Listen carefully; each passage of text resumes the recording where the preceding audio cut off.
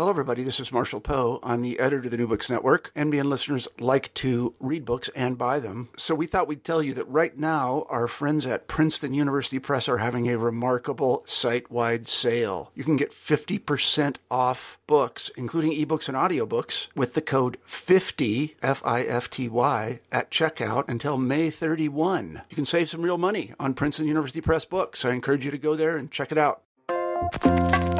Welcome to New Books in Language. Today I talk to Professor Jean Farnerstock about her book, Rhetorical Style, The Uses of Language in Persuasion. This book presents an overview of rhetorical techniques at all the various levels of their application, from the significance of the choice of a single word all the way up to the construction of a whole passage. It combines a historical perspective on the development of rhetoric with vivid examples of how its methods are still employed today.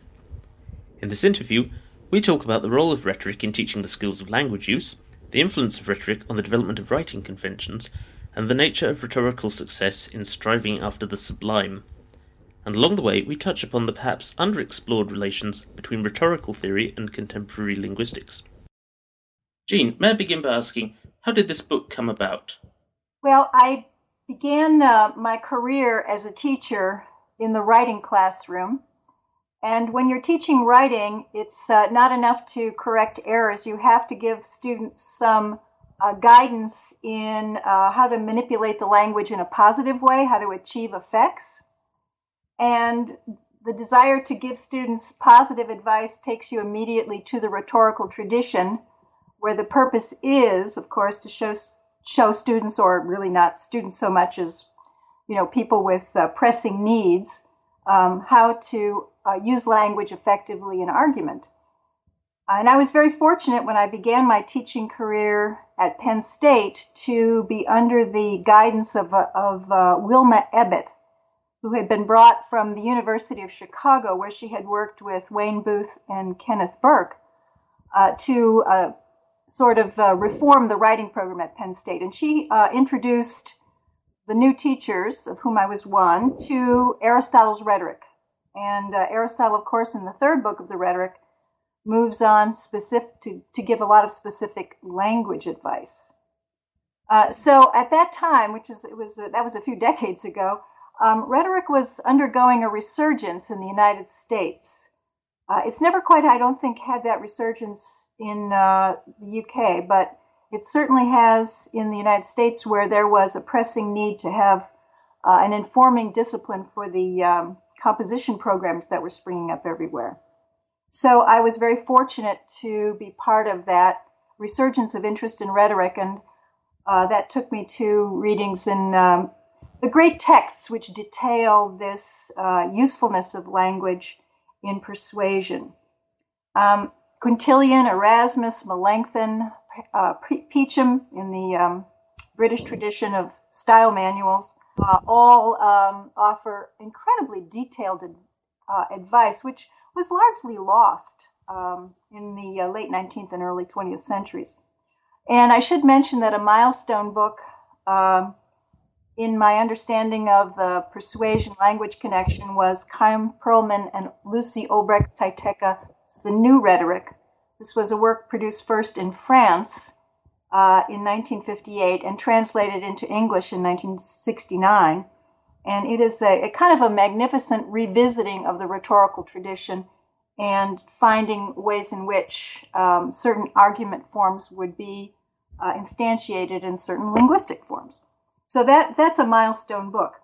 As rhetoric got traction in U.S. universities, we had a development. My school was not any different. I was then at the University of Maryland. We began to have concentrations in rhetoric, majors in rhetoric. There are now an increasing number of departments in rhetoric. But I had the chance to teach a course called The Rhetoric of Style, or actually created the course. And it was a way to really focus on the language choices that people have, the options that people have to achieve certain kinds of purposes in writing. So that was basically an analysis course. It wasn't a writing course, it was an analysis course. And it was for students who had a concentration in rhetoric and language. And this particular book, Rhetorical Style, grew out of the course materials for that particular course.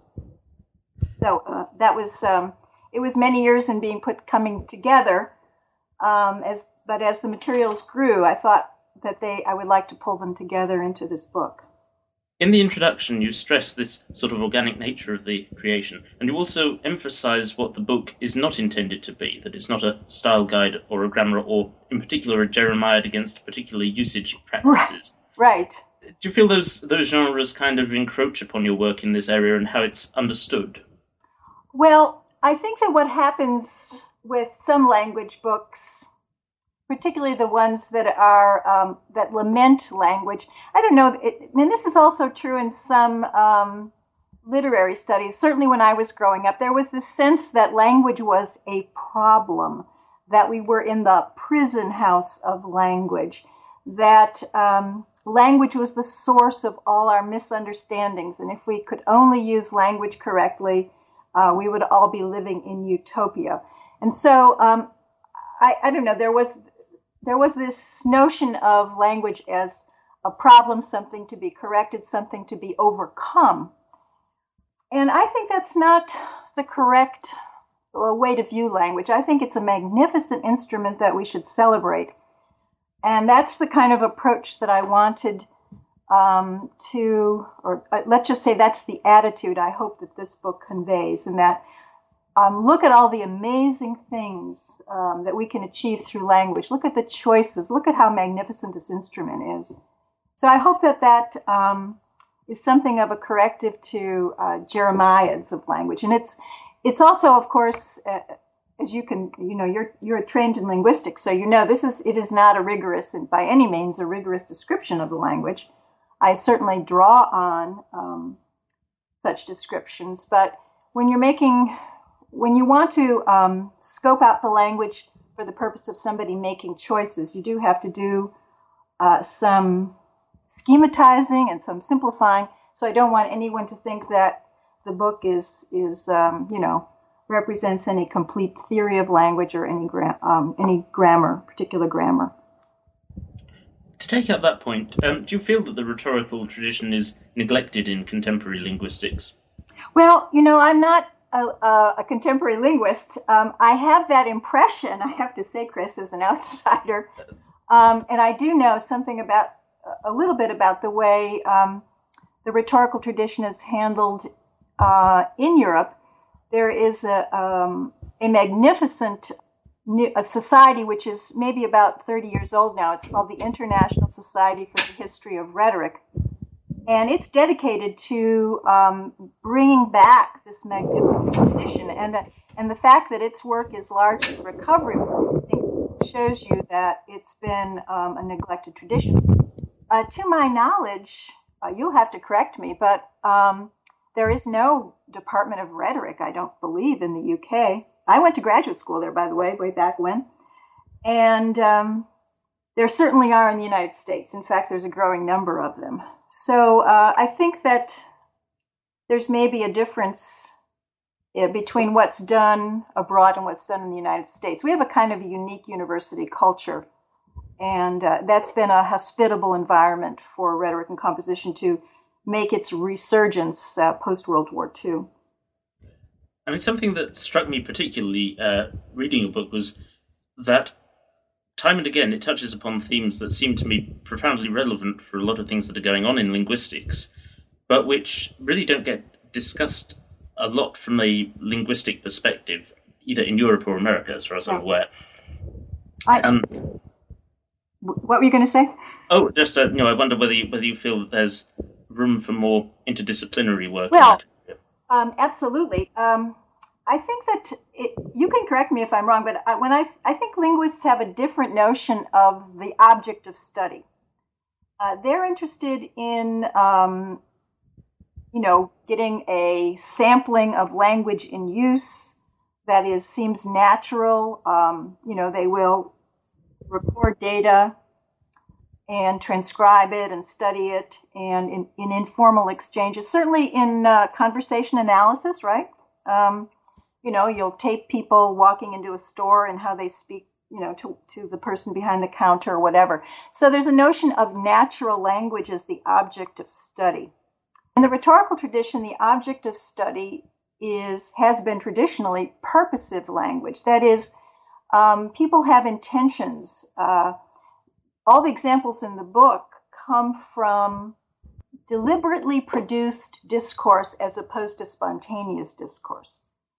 And it's easier that with deliberately produced discourse, such as an encomium on Audrey Hepburn, or a newspaper article on what a particular African leader said. It's easier in that case to identify the purpose behind the text, and therefore to look at the language choices as they relate to that purpose. So I think that slice of discourse that rhetoricians tend to look at has that difference from what linguists tend to look at, if that seems fair enough to you. And well, whether or not linguists should, how much linguists would prefer to expand into that purposive territory, I think is interesting. I'm not aware that linguists spend a lot of, they're with political speeches, for instance. They may spend time with what they would call political discourse, which includes newspaper articles, spontaneous talk, speeches on a particular issue. But they're not after the sort of high-profile texts that rhetoricians have traditionally been after. For instance, in the book, as you probably noticed, there are a lot of examples of presidential rhetoric. Yes.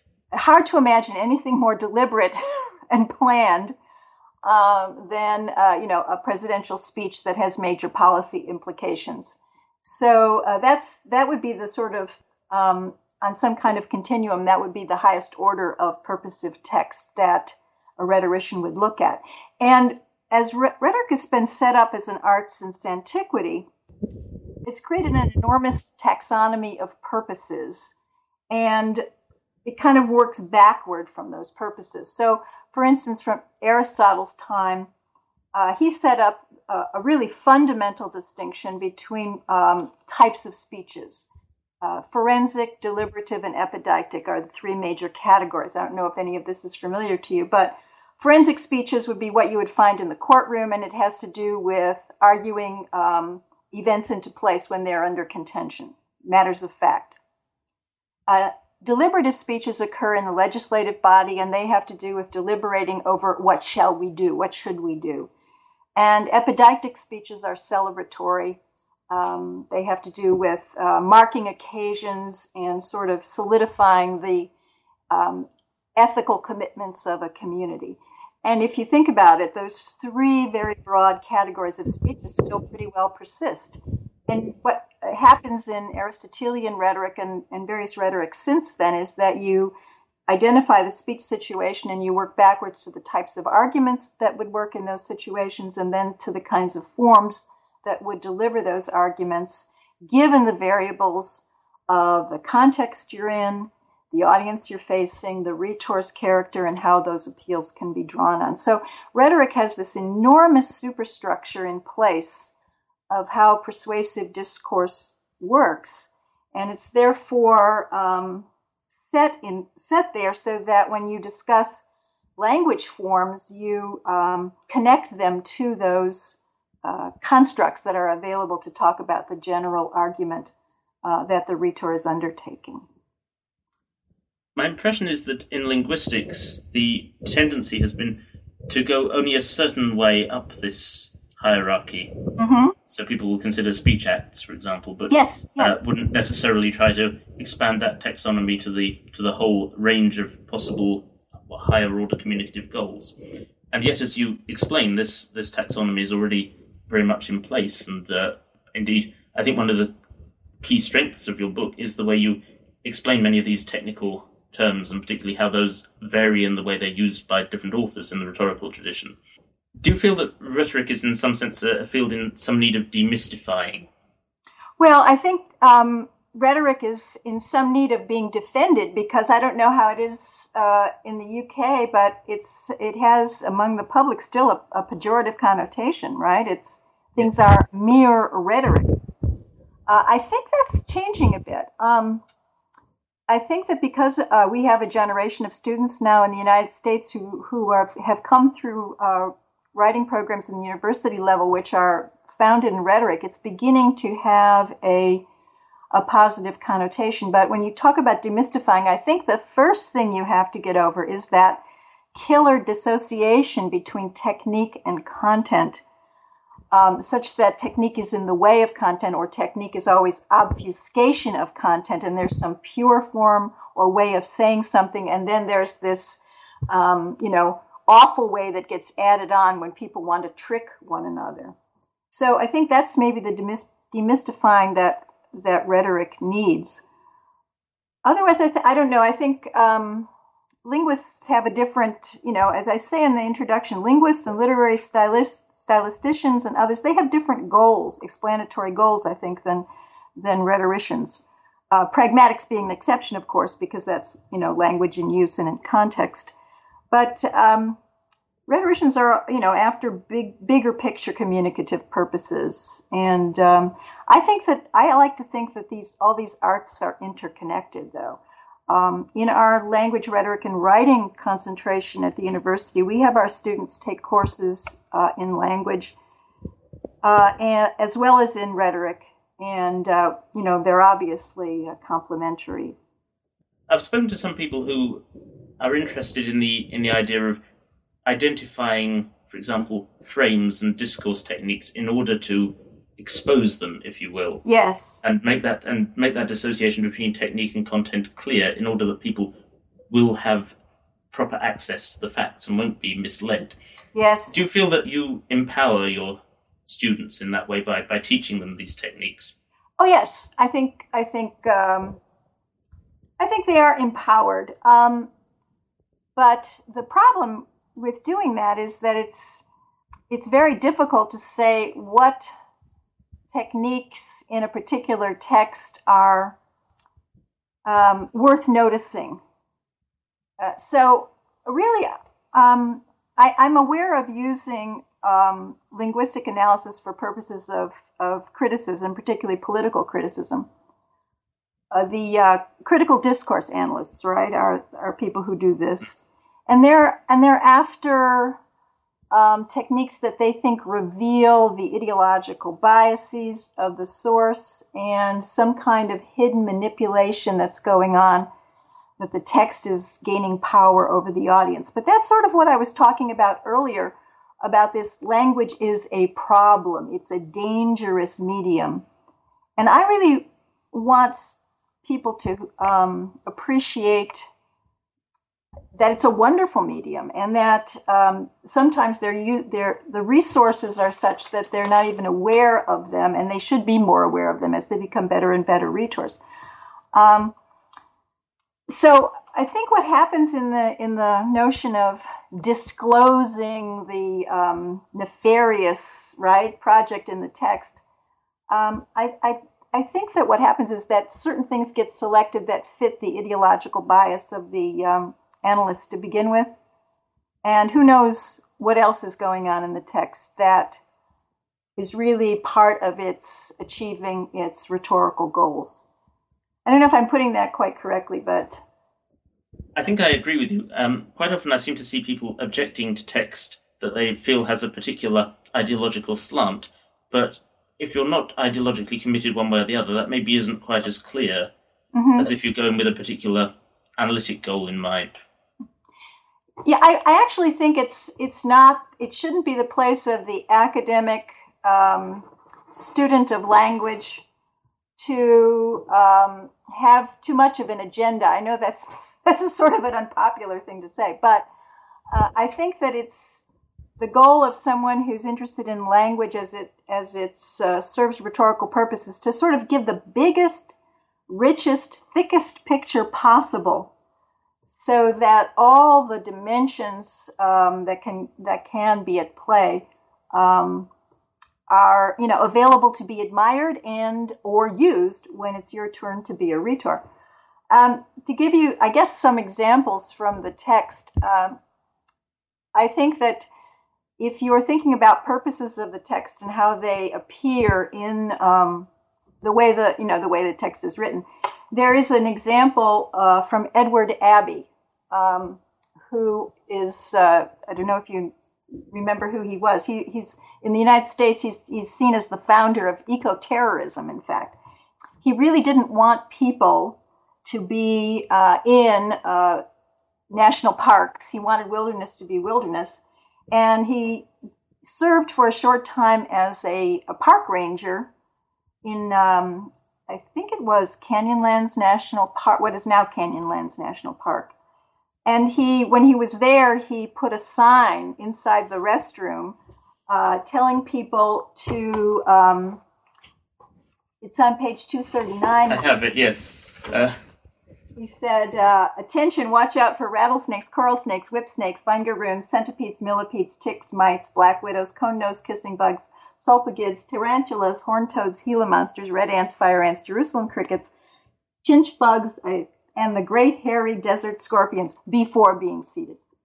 Mm-hmm. Well, he uses this enormous series, obviously, because he wants to frighten people. You can imagine the context.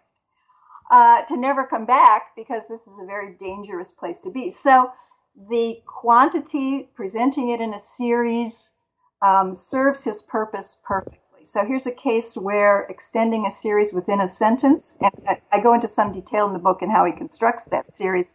So he gives people a reading frame for how to read it, and then he ends with this, magnificent, great, hairy scorpion.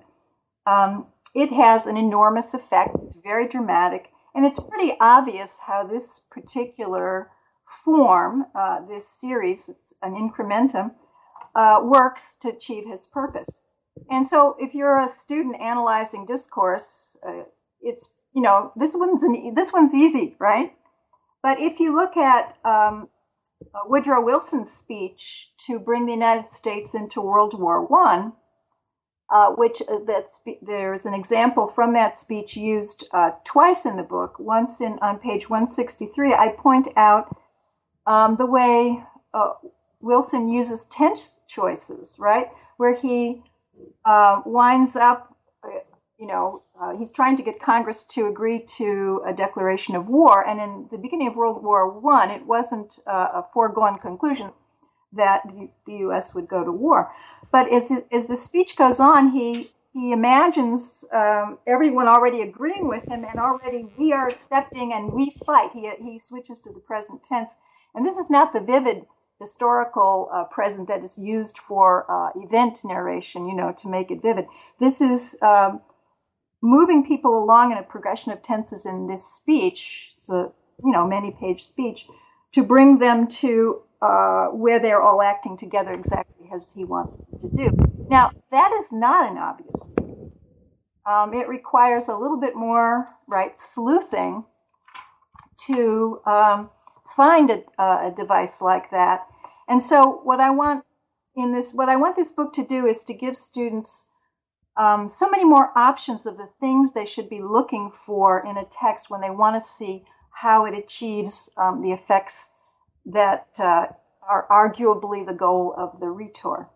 One of the things maybe the book doesn't, how should I say this, explain as saliently as it might is the fact that it's very difficult to decide what you should be looking for when you want to do a rhetorical analysis.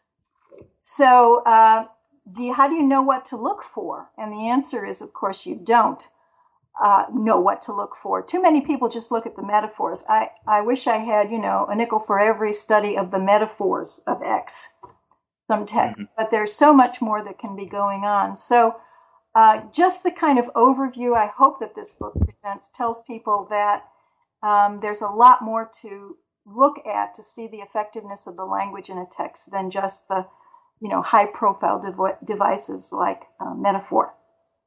Indeed, it struck me very much that as you go through the book, there are areas where there are very intuitive and perhaps somewhat obvious selections made for rhetorical purposes, and other areas where what's being proposed as an analysis is a lot more subtle.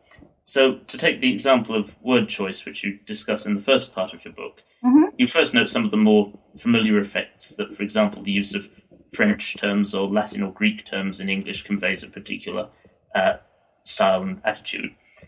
In chapter 3, you then advance to something very much more subtle, talking about categories of word choice, where you raise the notion of taking a census of parts of speech. Mm-hmm. Could you tell us about that?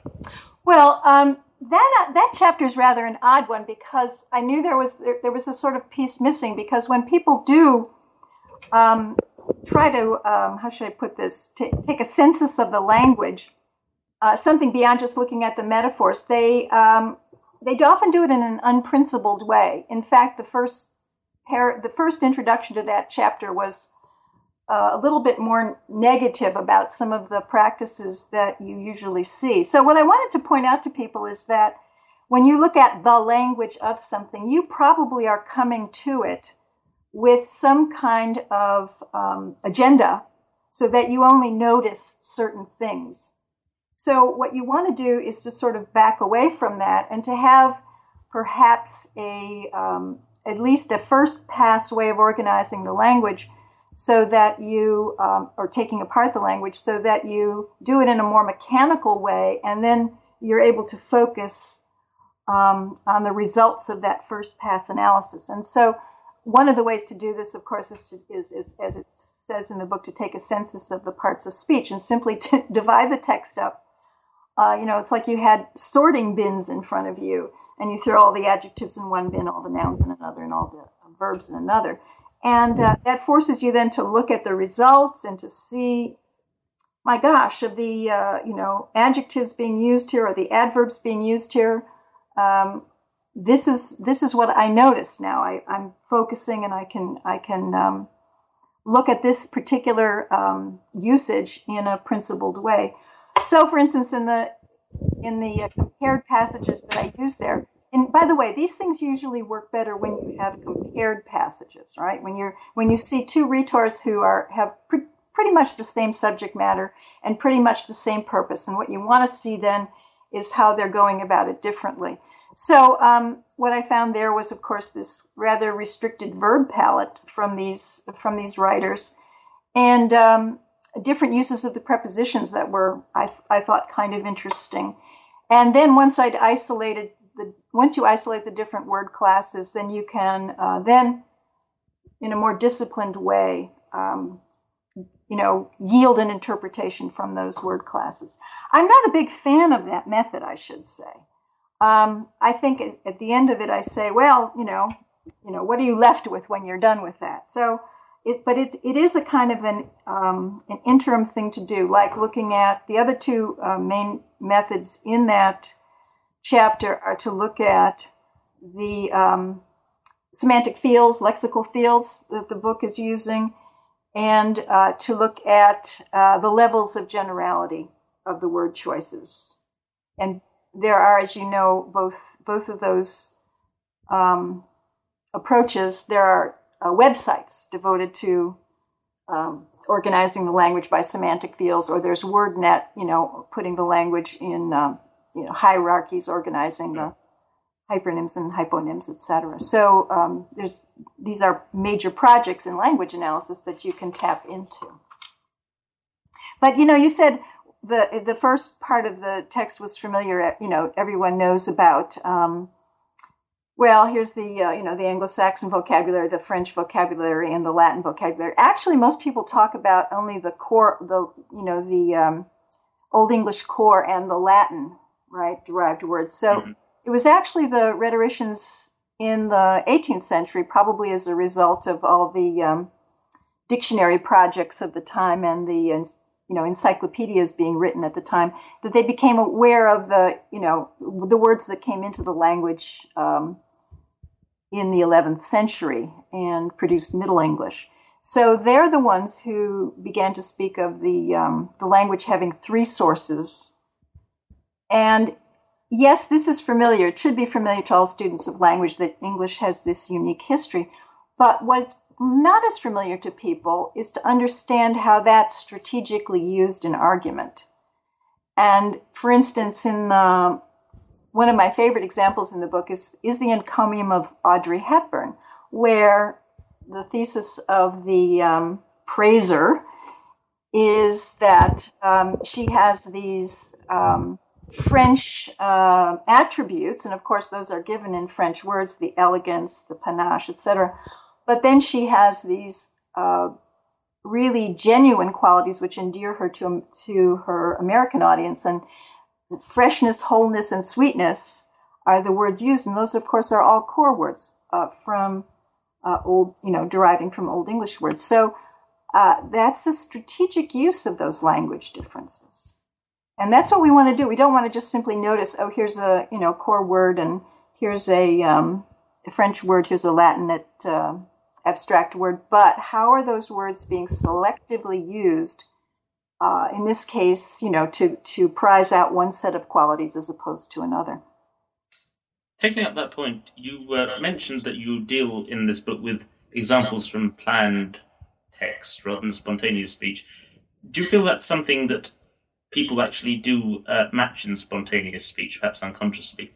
Well, it depends. I would guess that most spontaneous speech is carried on in core words, right? So I doubt that some of those distinctions carry over to the degree they do in the elaborate and purposive rhetorical discourse that I look at. But I would think that some speakers who are simply more practiced or experienced would do those things. There is an example in the book from an academic article where it's pretty clear that she's talking about plagiarism and then switches over into how much she personally is offended by this, and you can see this switch into core words. And that when the switch is made into core words, it sounds more like speech. It sounds more like genuine, a genuine utterance as opposed to a planned statement. And another place where later on in the book, I think it's in chapter 4, where I talk about language varieties, I talk about register shifts. And there's an example from Colin Powell, and it's from a news conference where he's making a statement at the beginning of the Gulf War, and at the end of that briefing, he shifts out of military language into what is certainly, core words. He's talking about the Iraqi army, and he says, first we're going to cut it off, and then we're going to kill it. And that's certainly typical of, that spoken genuineness, right? The sort of brutal intention behind those words, and he slips into a different register at that point to convey that message. And I want to answer your question actually in another way, if I may. You're asking, if I understand it right, you're asking about whether or not these rhetorical effects occur in spontaneous discourse, right? Yes. Okay. And I want to connect back to this notion of how you notice the effects when you're analyzing a piece of purposive discourse. One of the ways that actually didn't make it into the book with as much detail as it was in a draft was that when I have my students trying to figure out what they should notice, I actually have them count the words in sentences. Now, we're almost always working from written text, okay, but so that they will go through the text and they'll write after each sentence how many words were in that sentence. And when you do that, you will get something like 25, 26. There are a couple of pages on this in the chapter on prosody and punctuation, but you'll get a profile. And I have them just write the numbers in a list. And what you will see is something like, 26, 27, then 13, then 4, 3, and back up to 18, 27 or something like that. In other words, you will in a lot of deliberate rhetorical discourse see very, very great differences in sentence length. And what I think we're doing there is we're approximating the prosodic contours, right, of speech, of how one would speed up and become clipped for emphasis. And so I think that the prosody of spoken language is always just below the surface in effective, written rhetorical discourse. This emphasis on speech rhythms underwriting arguments. Well, of course, I should back up here and say that rhetoric was originally an art of oral performance, wasn't it? But certainly not of spontaneous conversation, but of holding the ground as a speaker. But in the training for this kind of performance, students were trained in rhythmic patterns in antiquity. I have a very brilliant colleague, Vesela Valyevicharska is her name, and she's working on a book particularly in Byzantine rhetoric, where they taught accentual patterns. They taught argument forms as spoken, heard patterns. And these persisted. She found that when the Greek sermons were translated into Slavic languages, a dissimilar language, they nevertheless worked very hard to keep the same accent patterns so that they could deliver the arguments with this same prosodic contour. So I think we're just coming to understand how spoken prosody, filters into written discourse forms. And again, one of the ways, a kind of a first approximation to look at that is to see how sentence lengths, clause lengths are manipulated in a written passage. It kind of helps you recapture that. And indeed, you make the point in that chapter where you combine prosody and punctuation that rhetorical considerations were central to the development of written punctuation and defining these notions of sentence length. And you talk about when these decoupled. Was that with the advent of literacy? Widespread literacy? You mean when a performance issues in punctuation sort of decoupled from marking grammatical structure? Yeah. Yes. Simple answer. When people are taught largely, their literacy is largely how to manipulate written texts and read them and produce them, as opposed to perform them, right? To command an audience in a real situation, which was the core of rhetorical education in antiquity. That's absolutely when punctuation became, a marker of something else than how to perform the text. Yes. I'd like to go back, if I may, to the first section of your book. Despite the warning you gave against it earlier, I'd like to briefly mention the chapter you devote to tropes such as metaphor, irony, and so on. Yes. Particularly because I have a personal interest here. You mentioned the work of Paul Grice on how we detect non-literal meanings and, if you like, decode these tropes. I'm very interested in this pragmatic angle, personally, but from that viewpoint, it's very easy to overlook the subtle distinctions between the different tropes. Do you feel those distinctions remain important? Well, they do, if you're teaching them to use them. And they do for appreciation of the language as a magnificent instrument. Let's, for instance, if you're talking about why do we bother making distinctions beyond the four major tropes, that's the sort of thing, because pretty much everybody knows metonymy, metaphor, synecdoche, and irony. But if you go into, for instance, agnominatio, why do we pay attention to agnominatio? That's the renaming trope. That's where we, or antonomasia. See, I'm mixed up myself here. This is the device of replacing a proper name with a descriptive label. It's certainly, that's not a household word anymore, the way metaphor is antonomasia, but it's a very common practice. And my students are always fascinated by the fact that they use these all the time, that sports figures, right, are always being renamed according to some kind of salient attribute. It's a kind of a standard practice that people do. So if you want to sort of notice things to appreciate them or to see what the mechanism is, I think it's worth looking at a deeper level. In his analysis of tropes, Melanchthon, for instance, separates out metalepsis from metaphor, metonymy, etc. And metalepsis is when you use a phrase like healthy food and you make an effect of something into an attribute of it. So we think nothing of using the phrase healthy food, right? Sure.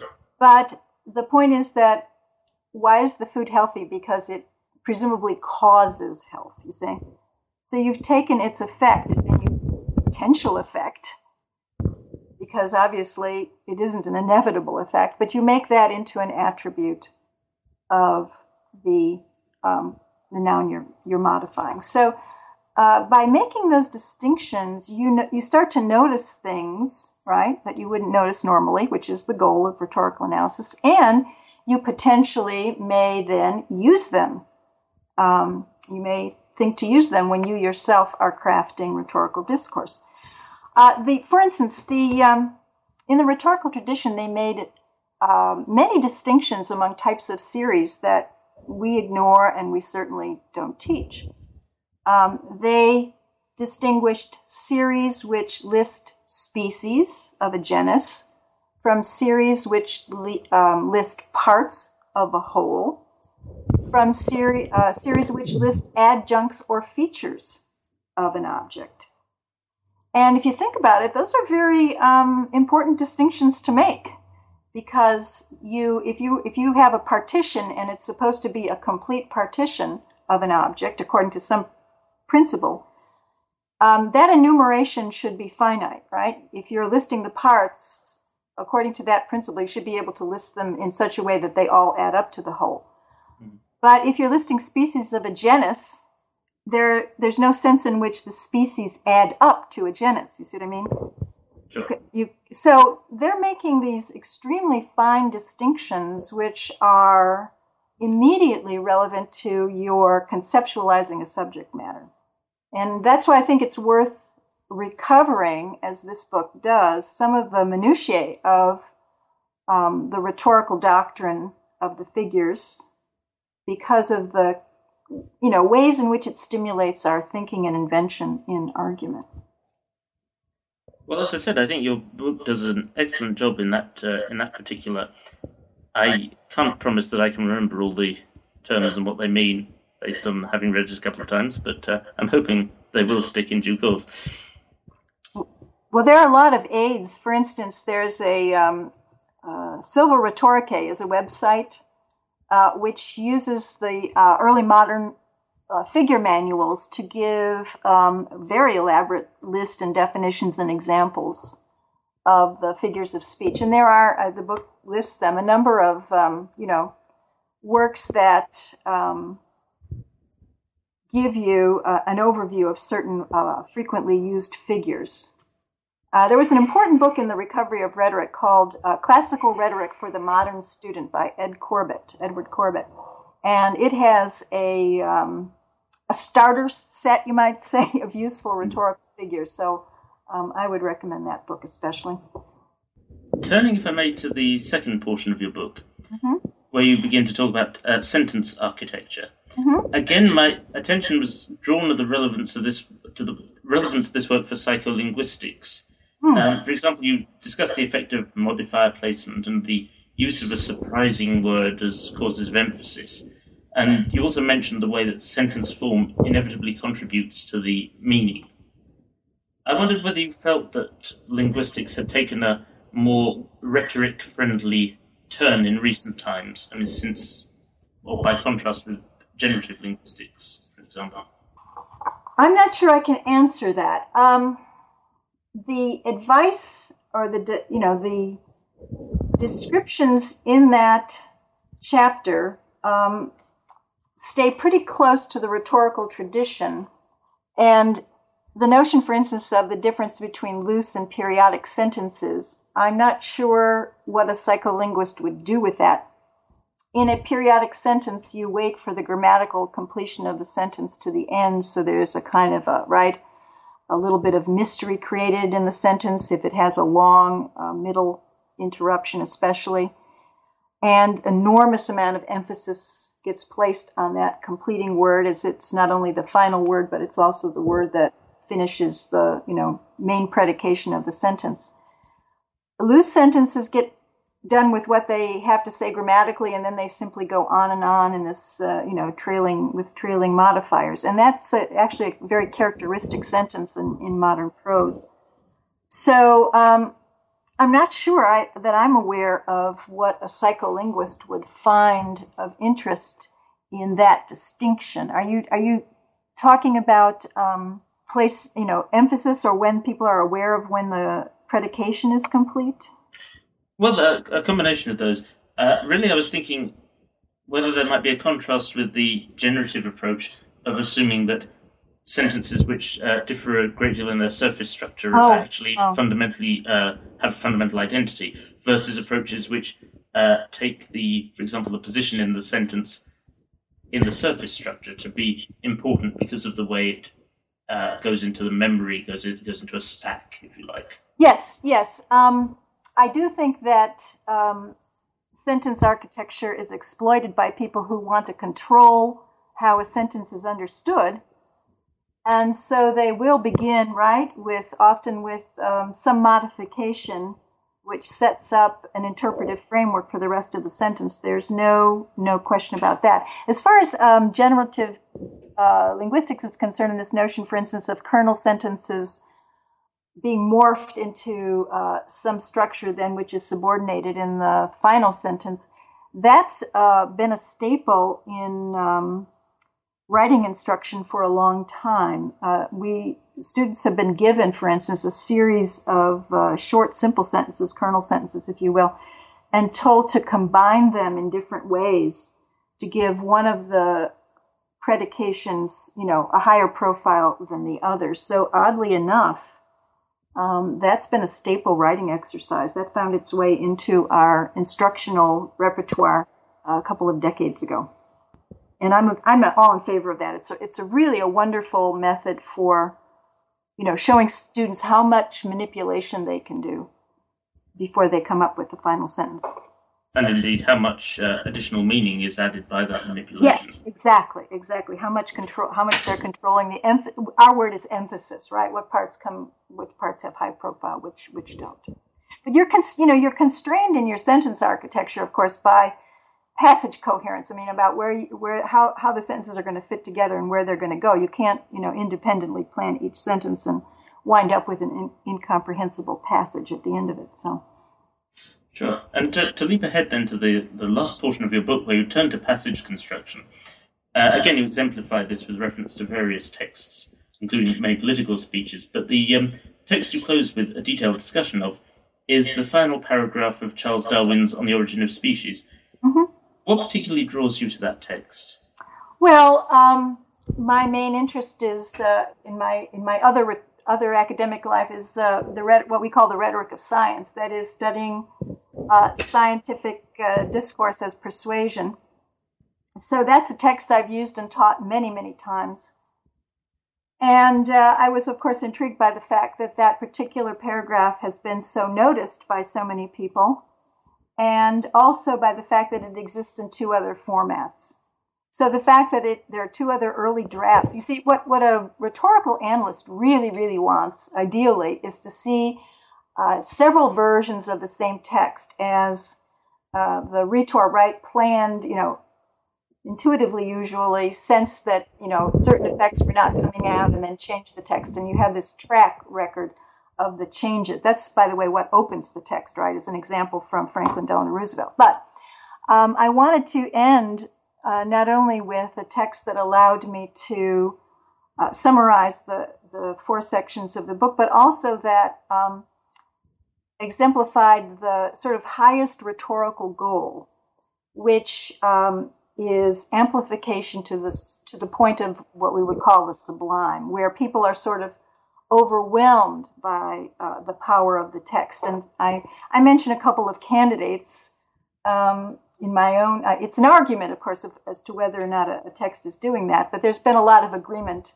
about the power of that particular paragraph, so that was an easy choice for me to show then how this text works both in terms of word choice, sentence architecture, the interactive dimension of it, and the passage construction of it. And the more, of course, in analyzing this one paragraph, of course, there are many, many pages analyzing it, which shows you, right, how in doing a rhetorical analysis, you don't aim at some kind of exhaustive accounting of effects, but you aim at those language features that you think are really salient for its rhetorical achievement. And by that I mean it's achieving its purpose for the audience it was addressing from the rhetor, right, that it was coming from. And by the way, I hope you're not unfamiliar with that word rhetor. It means a speaker or a writer, Sure. Producing rhetorical text. So that's why it ends there, because that's a passage I was familiar with that exemplified all the features that I wanted to summarize in the book, and achieving a kind of overwhelming power in the discourse. Taking the book as a whole, you proceed from the lexical level to the passage level, going via the sentence level, and indeed a section on the interactive dimension, which I haven't really had time to ask you very much about here. My impression is that as you go up in levels, it's still possible to classify strategies, but it becomes increasingly difficult to master them. Is that really the case? Well, when people actually write, they turn the whole thing around, don't they? People first have a sense of their purpose, what they want to accomplish. That purpose may be defined for them by the situation and context they're in, and the genre they have to choose to achieve that purpose. Someone who's writing an obituary for the New York Times, for instance, using an absurd example maybe, pretty much knows that they have to produce a sentence with a huge mid-level appositive structure, because that's the way all of those obituaries are written. So, they have an enormous genre constraint. So people start off with their purpose and their genre.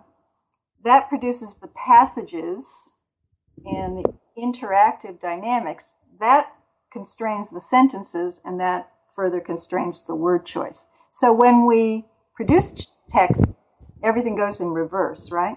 Now, since you say that's the hardest to manipulate, actually, when people were being taught rhetoric in the classical and early modern tradition, they kind of worked on these skills in a sort of a pincer movement, right? So they were taught, in fact, to create discourse chunks or whole passages which achieved, certain effects, were of certain type. And at the same time, they had all their other language skills being reinforced. Their, power over synonyms, their ability to invert sentences and write them in different forms. But what was done then, and what we still do in the writing classroom, is we always have students create whole texts, and we work on their skills, simultaneously from the bottom up and the top down. And there's a lot more that could be said just at that passage level, but I think we can teach at that level as well as at the smaller scale. Our time is nearly up here, so let me conclude by asking, what's next? What are you working on now? Well, I would like, in fact, it's an interesting, an easy connection, segue here. I would like to work on a textbook on style. This rhetorical style. This is a textbook for analysis, but it's not a textbook for production. And so I would like to do a textbook that turns it around, begins with passage construction, and works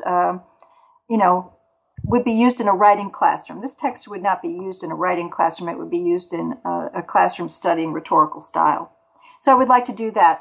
Other than that, in my other scholarly interest is, again, in the rhetoric of science, and I'm particularly interested in visual rhetoric of science, that is, how visuals are used to persuade in science. And my most immediate project is on how the verbal text that is used to control the images. And I'm particularly interested in new imaging techniques. When they first get the results of some new imaging technique and they're looking at things they've never looked at before, how they then find the words, if you will, to control the audience's understanding of the image. For instance, the first people who developed electron microscopy, right, produced images that at a level of magnification that had never been seen before. And so you might say that puts pressure on the language to interpret. So that's what I'm interested in at this point. That's my next sort of big project. Well, it sounds like something with a lot of potential going forward as the developments continue and we continue to need new ways to express them. Right. Yes. Well, that's true. There are more and more new imaging techniques being developed, and it's really an interesting problem. But it's been there since the first combination of image and text in the scientific tradition. So there's a particularly interesting 19th century microscopist I was interested in, Henry Clifton Sorby, who created the first thin sections of rocks and looked at them under the microscope. And what was he seeing? How would you describe suddenly seeing granite at a magnification of 400? So he solves the problem in very interesting ways, and the language that's in control, if you will, of novel images is what I'm interested in. Well, I look forward to reading more about that in the future. Okay. But for the meantime, I'll say once again how much I enjoyed reading your book, and thank you very much for your time. Well, thank you very much for giving me a chance to talk about it. I've been talking to Jean Farnastock about her book, Rhetorical Style, The Uses of Language in Persuasion. This is Chris Cummins from New Books in Language, saying thank you for listening.